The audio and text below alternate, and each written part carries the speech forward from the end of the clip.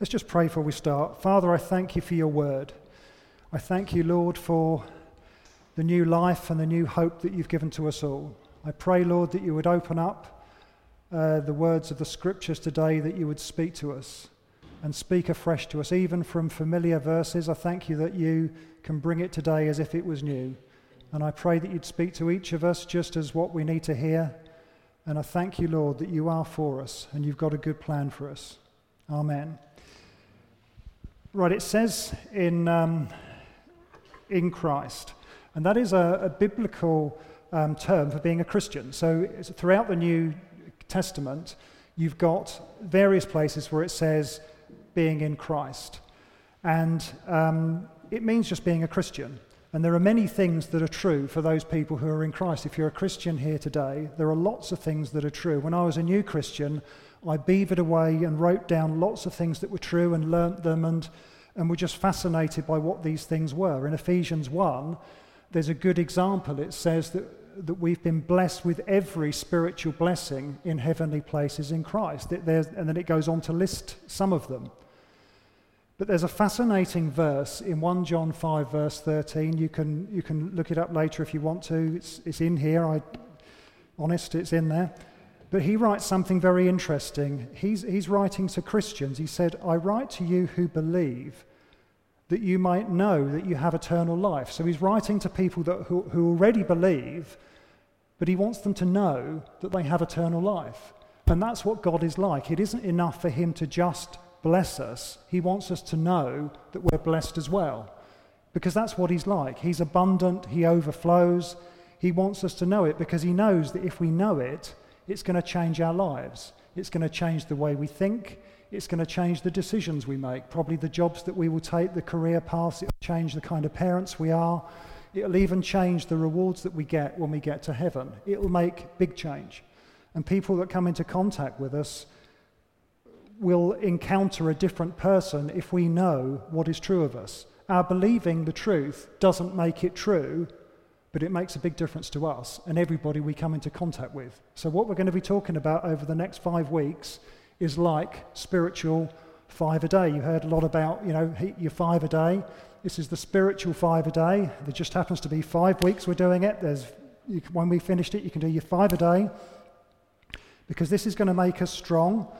If you're not a Christian here today, you're still very welcome. Maybe you can do a bit of window shopping, see what the Christian world has to offer, and maybe you could also see if Christians look as happy as you think they should do based on what's true of us, because we should look really happy. And now everybody's smiling, so it's good news that we have. When I was looking at this, just thinking about the introduction and the series, a verse from Genesis came up, and a verse that God spoke to Abraham in Genesis 13. And he said to him, lift your eyes up from where you are, and you look to the north, to the south, and the east, and to the west. And I believe that's something God would say to us with these different truths we're going to be looking at. Look up from where you are, wherever it is, whatever your job's doing, whatever happens in your life. Lift your eyes up and see what is true for you. You've been adopted. You've been forgiven. You're in Christ, no condemnation. All sorts of things are true. And it's great stuff to meditate on. So now that's the introduction. So now we're going to look at Romans 8, 1-4. And here we go, as Caleb's helping me with the PowerPoint. He's our PowerPoint whiz. It says, so we're going to be looking at verse 1. That's where the main verse is. But I've included verses 2-4 because it helps us understand what it says in verse 1. It says, therefore, there is now no condemnation for those who are in Christ Jesus, that is, those who are Christians, because through Christ Jesus, the law of the Spirit who gives life has set you free from the law of sin and death. For what the law was powerless to do because it was weakened by the flesh, God did by sending his own Son in the likeness of sinful flesh to be a sin offering. And so he condemned sin in the flesh in order that the righteous requirement of the law might be fully met in us, who do not live according to the flesh but according to the Spirit. Now, when you just read a bunch of verses like that, just maybe you've not seen them before, you've not seen them for a long time, you can think, oh, well, I'm supposed to be excited, but I don't quite know why.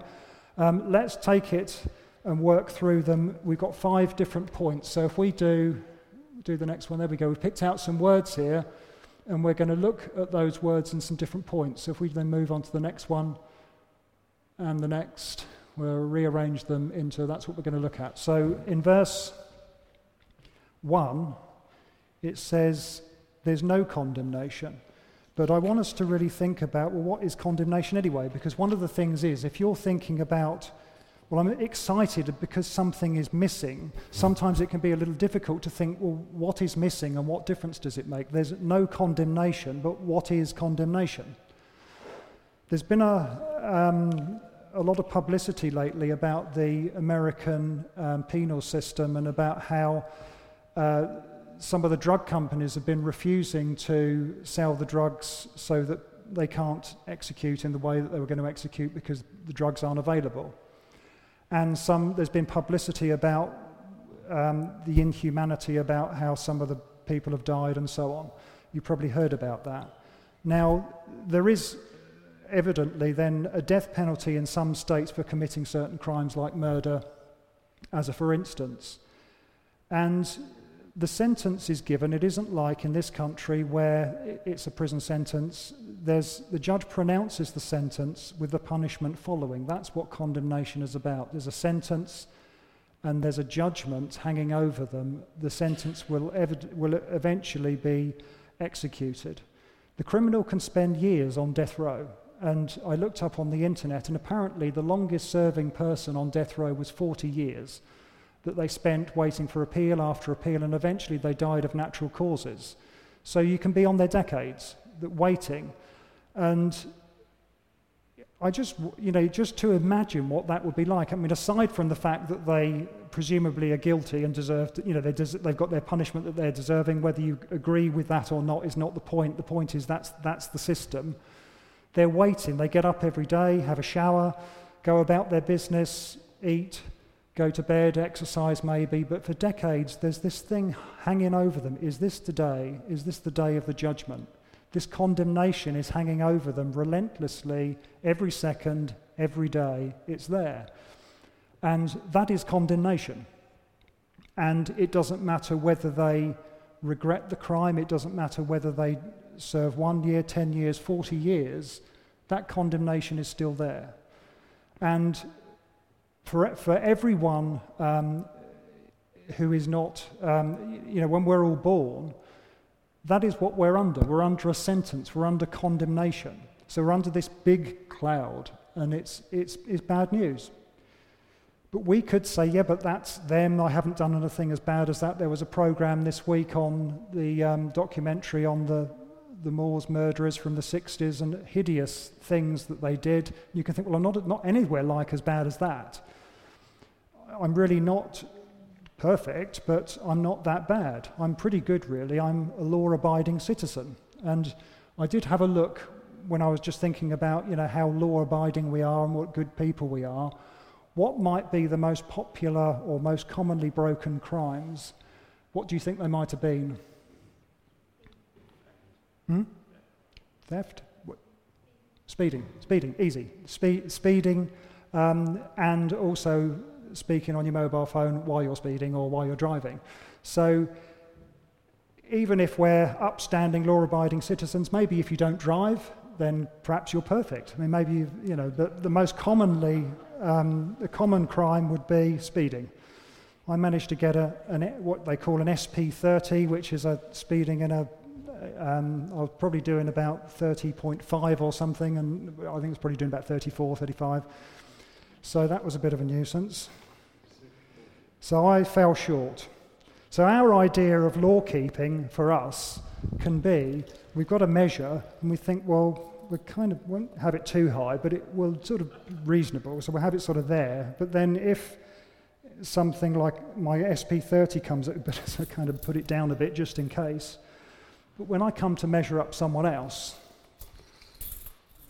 I set it a little bit higher because my standards for someone else are a lot higher than my standards for me. But that is one thing. But what that passage is talking about there, it's talking about the law. In those 4 verses, it variously mentioned the law various different times. And it's not the law of the land, it's not whether you speed or not. It's about God's law and God's holy law. And that is the issue, that he has a law. And if we were to look, which we haven't got time to do, when you ever speak about something in Romans, it's quite difficult because you want to say the whole thing, because everything drives you back a further chapter. But I will just say that in chapter 7, it likens the law to a husband. It's like we're married to somebody who is always pointing out our faults. He says, you didn't do this, or you did do that. You never do that. And all the while there's a measuring up and we fall short. And some of the ladies who are married might be thinking, that sounds like my husband. And furthermore, this figure of the law not only points out where we're wrong, he never lifts a finger to help. So you're thinking, it's definitely my husband. But there is more, because this husband is perfect. So now you've realised it's not your husband. So this husband is perfect. And one of the things is that if we try and measure ourselves up to God's holy law, everybody falls short. It says in Romans 3 that all have fallen short of the glory of God, and that is the measure that we're up against. That is why we're under condemnation, because there's this standard of God that is so high. He's holy. It's not like I didn't speed, or I did speed, or I've never murdered, or I've never been into prison. It's, well, have you loved the Lord your God with all your heart, with all your soul, with all your strength and all your mind all the time? Have you seen that Jesus said, well, it's not just did you murder, but did you have hatred in your heart? It isn't just adultery, but what kind of thoughts of lust have you got in your heart? So it's like this standard is way, way high. And it says in the passage, it says is that the law was powerless to save us. And the thing is, the purpose of the law isn't to save. The purpose of the law is to hold the standard. It points the way to Christ. It shows us that we are falling short. It arouses and provokes sin in us, but it isn't bad because it's God's holy law. It then goes on to say in Romans 8 verse 3, it says what the law was powerless to do. And that is to save and change. God did by sending his own son. So what the law couldn't do, and the law wasn't supposed to do it either, God did it by sending his own son. So Jesus was born of a woman, it says in Galatians. He was born under law. So he too was subject to the law. So when this figure that I mentioned in Romans 7, this severe husband measured up to Jesus, it was a bit of a different story to what it would be with us. Because, I don't know, if you haven't got children, you've certainly been one. And if you've looked at children or can remember what it's like to be a child, if you think about Jesus going through the process of infant, child, and quite often you see children's ideas, their world is all about them. Tantrums, I didn't get this. You can get the lying phase as well, where we think, where did that come from? They suddenly start telling these bizarre lies that are so obviously, ridiculously not true. So then you have that. Well, Jesus didn't have that. It says in Hebrews that he was tempted on all points in every way, yet he was without sin. So that means that from the time that he was born to the time he hung on the cross, in all the experiences he had, he never sinned, always kept the law. When he was 12, it says that he went down, and it says with his parents, so he's referring to Joseph and Mary, he went down to Jerusalem as was their custom to the Passover. And they found him because they lost him, and they found him in the courts, and he was speaking with the teachers of the law, asking questions and all sorts of things. And his response to them was, well, didn't you know where I would be? I'd be in my Father's house. But he said, he went with them and he obeyed them. He honoured them. That's one of the laws. He had women in close attendance to him, and yet in his heart there was never an inappropriate thought towards them. That he worshipped the Lord. You know, when we read about how he was tempted in the wilderness and how the devil came to him, he worshipped the Lord and served him only. He didn't put the Lord to the test. He never, ever sinned. He kept the law perfectly. Could you give me a hand, Vince? So Vince is just going to be the law for the minute. So the law is perfect. The law's right. The law doesn't move. Jesus said, I come to fulfill the law. It isn't going to move. And Jesus was able to stand and look the law in the eye, and he's done it. Whereas the law was some great towering figure, and you say, please help me. He's not going to help me. The law won't help, because the law's job isn't to help. The law's job is to point out and arouse my sin and point the way to Christ. But Jesus, he did it. He fulfilled the law. Thanks, Vince.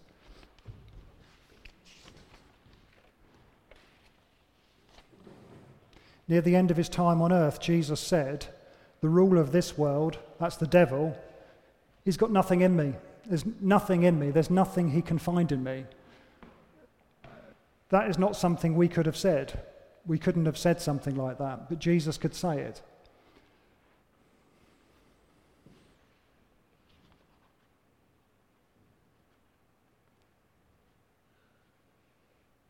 Number 4 says, the righteous requirement of the law was met in us. Well, how does that work? We know that Jesus is righteous. We know he's righteous. We could say, well, I don't have any problem with that. He's tempted in every way. He was perfect. God's Son, God's one and only. He's perfect, but what about us? So if I ask you a question now, and I'm not asking you to give me a show of hands, just ask a question in your heart. Are you righteous? I know what you might think the proper and real answer might be, but what is your answer on the inside? Are you righteous?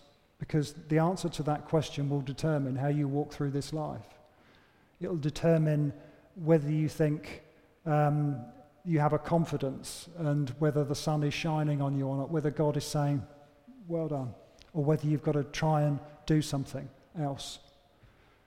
Are you righteous? Well, when I'd been a Christian about a year, which was about 30 years ago, Sally went to college up in London, and she got involved in the Christian Union up there.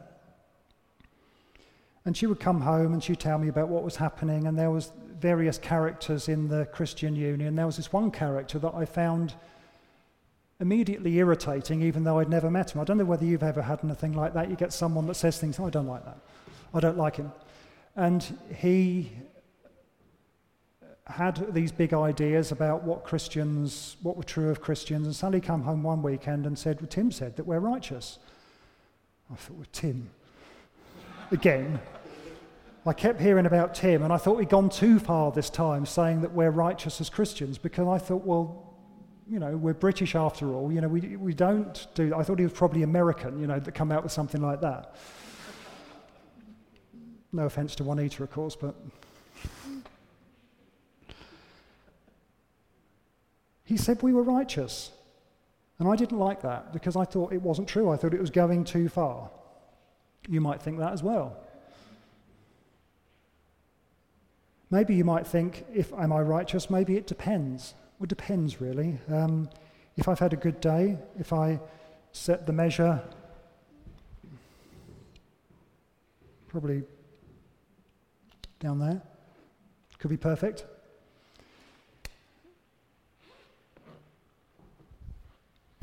But surely God doesn't expect me to give more than I could give. I work hard. I've always worked hard. I've been diligent. Surely he doesn't expect me to give more than I could possibly give, because he's fair, he's loving, he's good, he's kind. Well, Paul, the person who wrote Romans, he wrote something like this to the Philippians. He said, if you think your efforts or your flesh are pretty good, well, mine are even better, because I'm a Jew. I'm a Pharisee of Pharisees. I was circumcised on the 8th day. I persecuted the church. Look at my credentials. Just better than yours. And yet he found that his effort wasn't enough to make him a Christian. It wasn't enough to satisfy God's law. I found out, and it was a strange combination of annoyance and delight, that Tim was right. We are righteous. And that is probably one of the biggest life-changing things that I've come to realize, is that I can say, I'm righteous.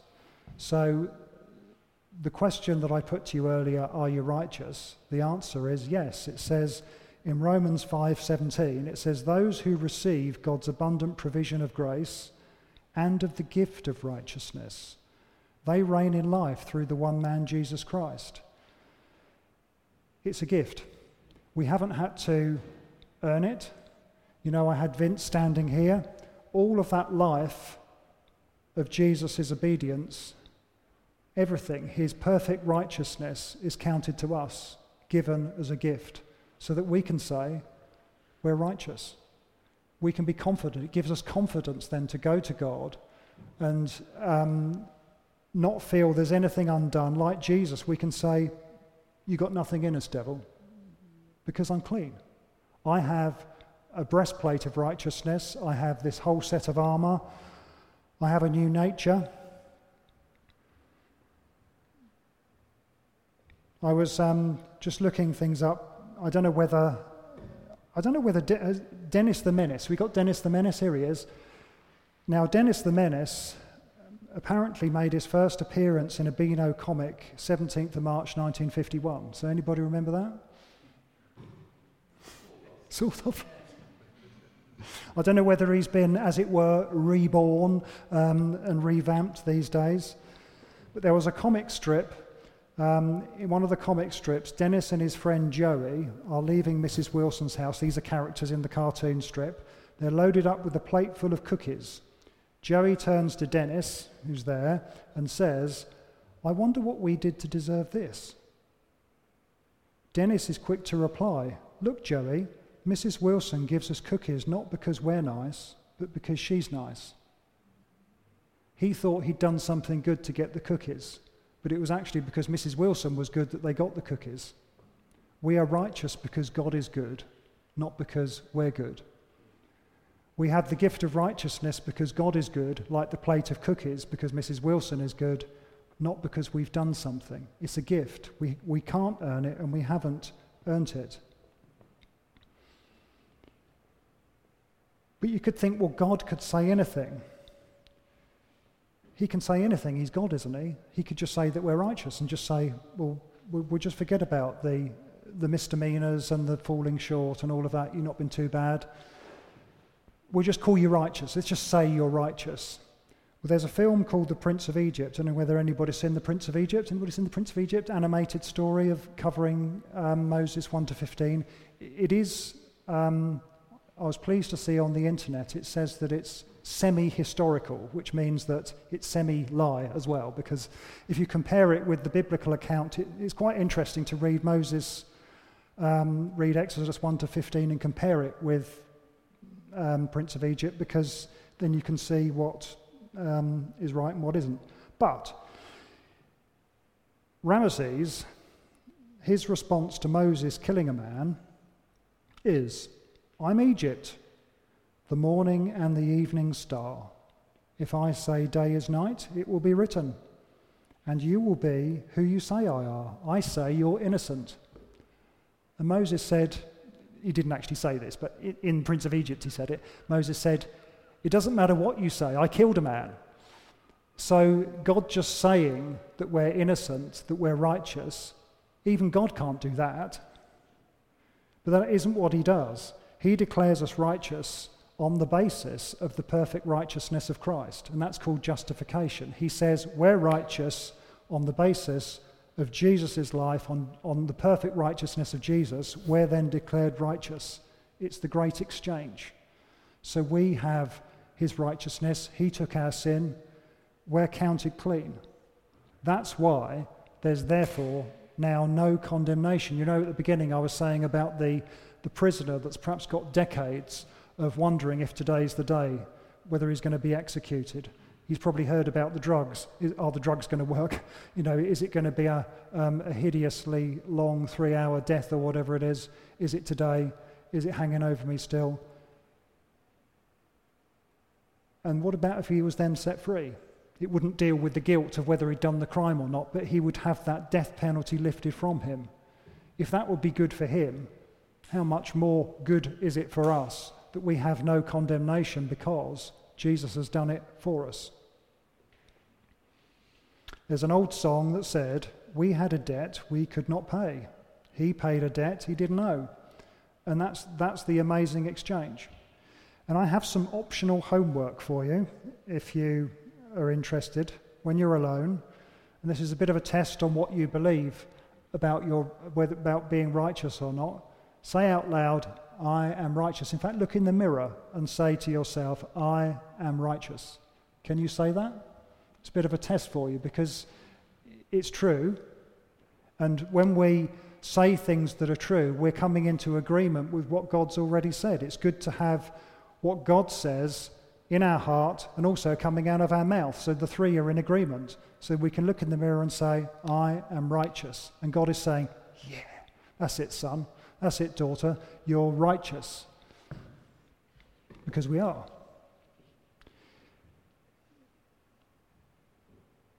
You could also read the book of Romans. That'd be some great homework. But if you're short on time, just cut it down to chapters 3, 5, and 8. That'd be good. You can maybe do the bits in between. Romans is really good. Just showing you what the gospel, the process. I've just touched on just little bits of it. And I was saying to Jez when I was looking at this, it was like shaking up a bottle of lemonade and then opening the top and thinking, "Oh, there's so much stuff. How do we just, grab the thing and put it into some kind of sensible shape and order in a small amount of time?" But it's an appetite whetter, so you can look at, if you want to, you can look at the stuff later on.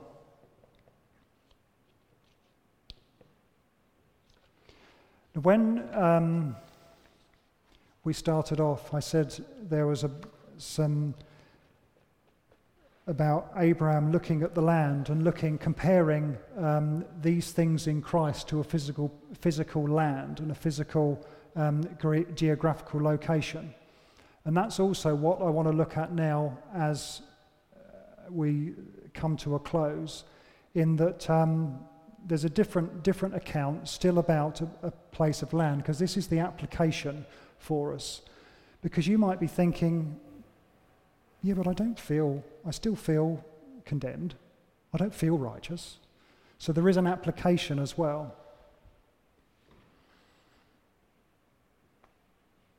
One of the things it's helpful to do as Christians is to compare these biblical accounts of what's true for us in Christ with possessing land, fighting to take land. Now, we haven't got to fight to get the land is already ours.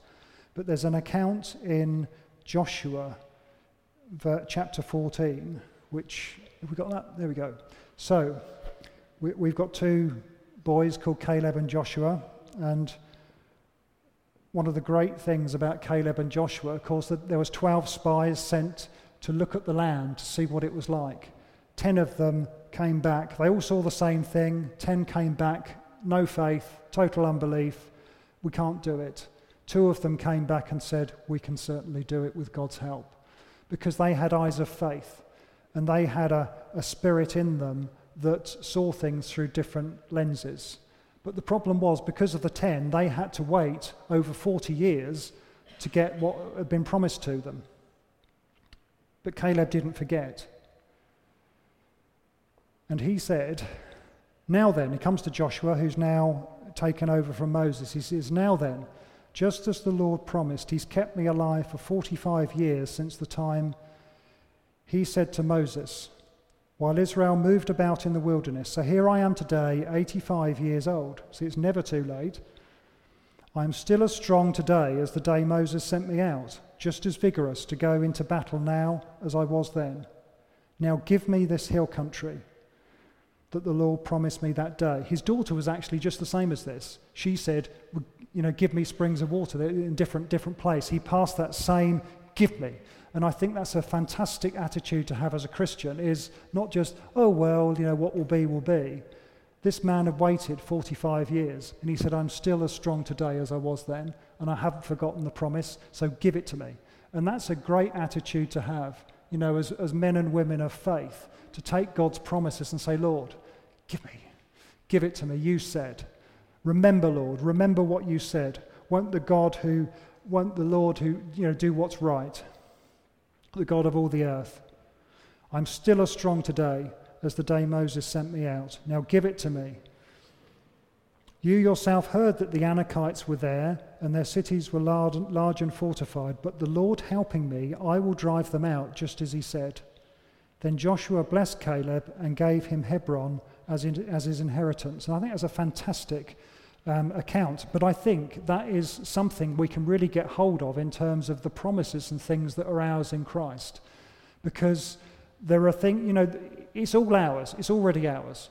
But sometimes you have to fight to enforce the victory. Sometimes you've got to put your foot on something, and there are things in there, and they're usually thoughts in your mind, things that come up, accusations that can come, and you've got to challenge them. It says, with the Lord's help, we can do it. So we can spend the rest of our life exploring this good land. You can spend however many days you've got exploring these things, getting more and more revelation, getting your 5 a day, becoming strong and healthy. But some might say, but I still feel condemned. In this land belonging to Caleb, there were people who needed to be evicted. Sometimes in our thought lives, there are thoughts that need to be evicted. There are things that are legacies from the past that shouldn't really be there anymore. And we can have established ways of thinking. It talked about fortified cities. Sometimes we can have a collection of thoughts that form a bit of a stronghold, and they then can argue and set themselves up against what God is saying. And sometimes we don't even know this is happening. But the great news is God can set us free from things like that. That it can rob us from enjoying what is already ours. So with his help, we can drive them out. So the general antidote to, but I still feel condemned, the general answer to that is we need to grow in knowing what the truth is. That's the general answer. But there are some other things as well. There can be some physiological, it's a difficult word to say, physiological effects. Sometimes when we're on medication, sometimes you can wake up on a Monday morning and there's even a term I found on the internet called brain fog, that you can have this kind of foggy feeling in your brain where you can't really think right. Well, that isn't condemnation, that's a physical sensation. Sometimes when I've taken medication, there's been a changing of reality because of how you see things and how you feel. That's not condemnation. Sometimes you can feel that way, but that isn't a condemnation thing. There's also faith versus sight.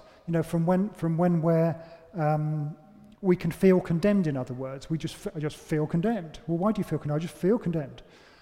Well, that's not an objective thing, and the more we are, it says, the more our mind is renewed, the more we become free. We'll be transformed.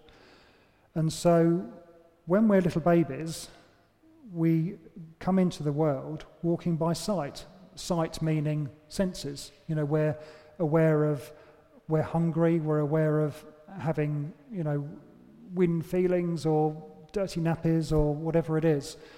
But the thing is, as you grow older, and when you become a Christian, that same thinking, walking by sight, can carry on, because you can think, oh, I can't get a job now because there's a recession. Or I can't buy a house because look at my bank account. Or I can't do that because look at my body. And all those kind of things are walking by sight type of things, which isn't to bring condemnation, but the more that we say, well, what does God say about these things? What does God say? He says there's no condemnation. He says that I measure up.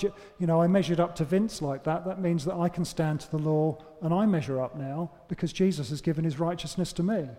I measure up perfectly. No one can bring a charge against me because God's justified me. There can be a question with condemnation versus conviction. Sometimes when we say we're feeling condemned, God's trying to tell us that we need to repent of something. And when I was a new Christian, I was unhelpfully taught that condemnation is always vague. Conviction is always specific. So that means that if I get something that is specific, it must be from God then. Well, no, because condemnation can be specific as well. But the difference between condemnation and conviction is that conviction from God is incisive. It's clean. It goes right to the point you get cut to the heart. He shows you, the Holy Spirit will show us what we need to repent of.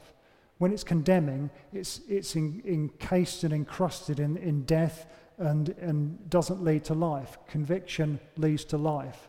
And that's what God always wants to do. He always wants to lead us to life.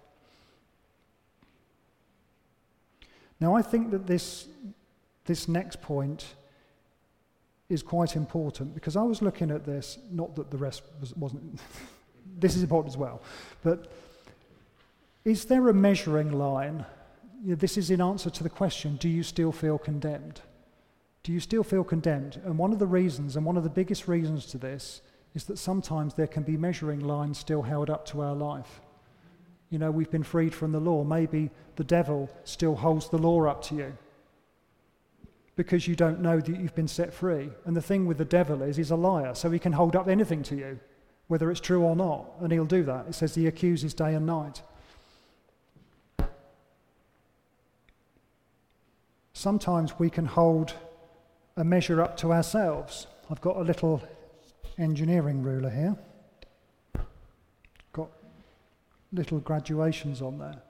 Sometimes I can hold a measure up to myself, and it can be called perfectionism. And this is the law that I'm applying to myself, that I've got to do all these minute graduation things in here. I've got to do, this is my self-imposed law, that I feel under condemnation because this thing is applied to my life, and I apply it to my life. Sometimes you can have something that's called man-pleasing, so that you are acting in a way to please someone or give them what you think they want. So that's another law that you can be applying to your life. So the holy law's been dealt with, but we can have a whole host of other laws. Pleasing somebody else. Well, what do they want? I don't know. Well, maybe they want a bit more. I don't know if I can do that much. And that can drive us. That can drive us and hold us prisoner. And what about other people? Now, going back to, it can go back a long time. It can go back to childhood. I've had this is quite old. This was my granddad's. It hasn't even got any millimetres on there. I think I'd invented millimetres then. But you can have a measure that goes back to childhood because somebody said, you're never going to amount to anything. You're stupid. You're no good. Your life's going to go nowhere. That can be the measure that you're living up to. And it's not, sometimes you can just believe it and think, no, I won't. Other people will take that same pack of lies and try to prove it wrong. So they're trying to live up to this thing and exceed it. I will come to something. I will exceed it. These things can hold you prisoner. Even Christians can do it. We're talking about becoming, you become free as a Christian. As soon as you become free as a Christian, we'll of course see you at the prayer meeting on Wednesday. And here's some books that you need to read. Or you need to stop smoking. You need to stop seeing your girlfriend. And really you need to change your job so that you can be here on a Sunday. And what about helping with putting the chairs out? And before you know where you are, you can have a whole load of things. And it's not wrong to help. It's good. One of the things about becoming a Christian is you want to serve and you want to give. That's normal Christian life. But sometimes it can come encased and shrouded in something that is so hideous. It's the face of grace with the voice of legalism.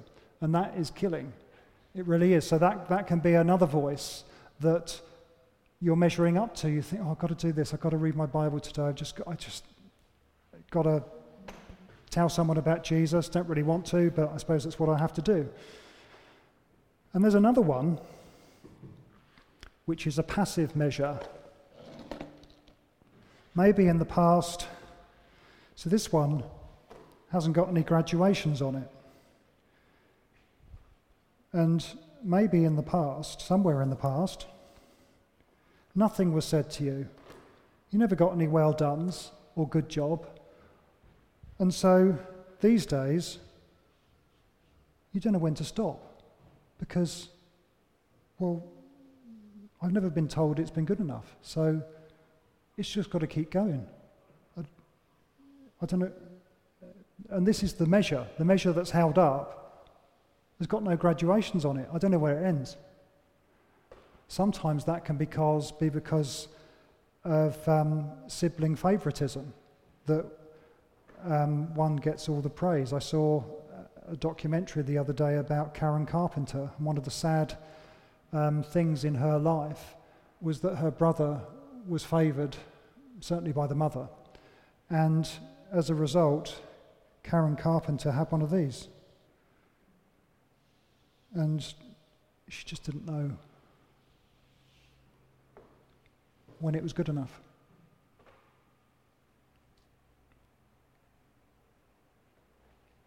God wants to take all of these. If you've got any of these, he wants to take them away because he says, it's for freedom I've set you free. If I declare you righteous, who is it that condemns you? What kind of measure have you got? If you've got any measures, give them to him because we're free. He's made us to be free. There's no condemnation, which means we're free.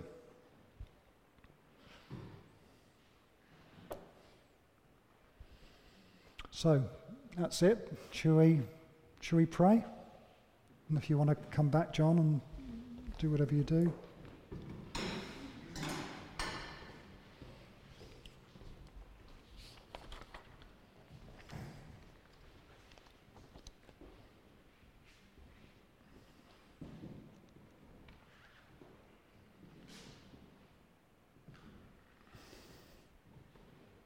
Father, I thank you that you've set us free. We thank you that your Son is the one who's outstanding among 10,000. And the devil could find nothing in him, though he was tempted. He was beaten, rejected, falsely accused, and even killed. And yet on the cross he said, Father, forgive them. Lord, there was no sin in him. No deceit was found in his mouth. Lord, we thank you that you've given all of that to us, counted us righteous, that you've destroyed everything that would be counted against us. And Lord, I pray that you would show us now if there's anything that you want to just take from us so that we could experience more freedom, that we could experience that smile from heaven, that there is a God who smiles over us, because he loves us. There's nothing left to do. You've done it all. If we never read our Bibles again or never prayed, you'd love us no less. If we never spoke to anybody about you, you'd love us no less. Lord, we thank you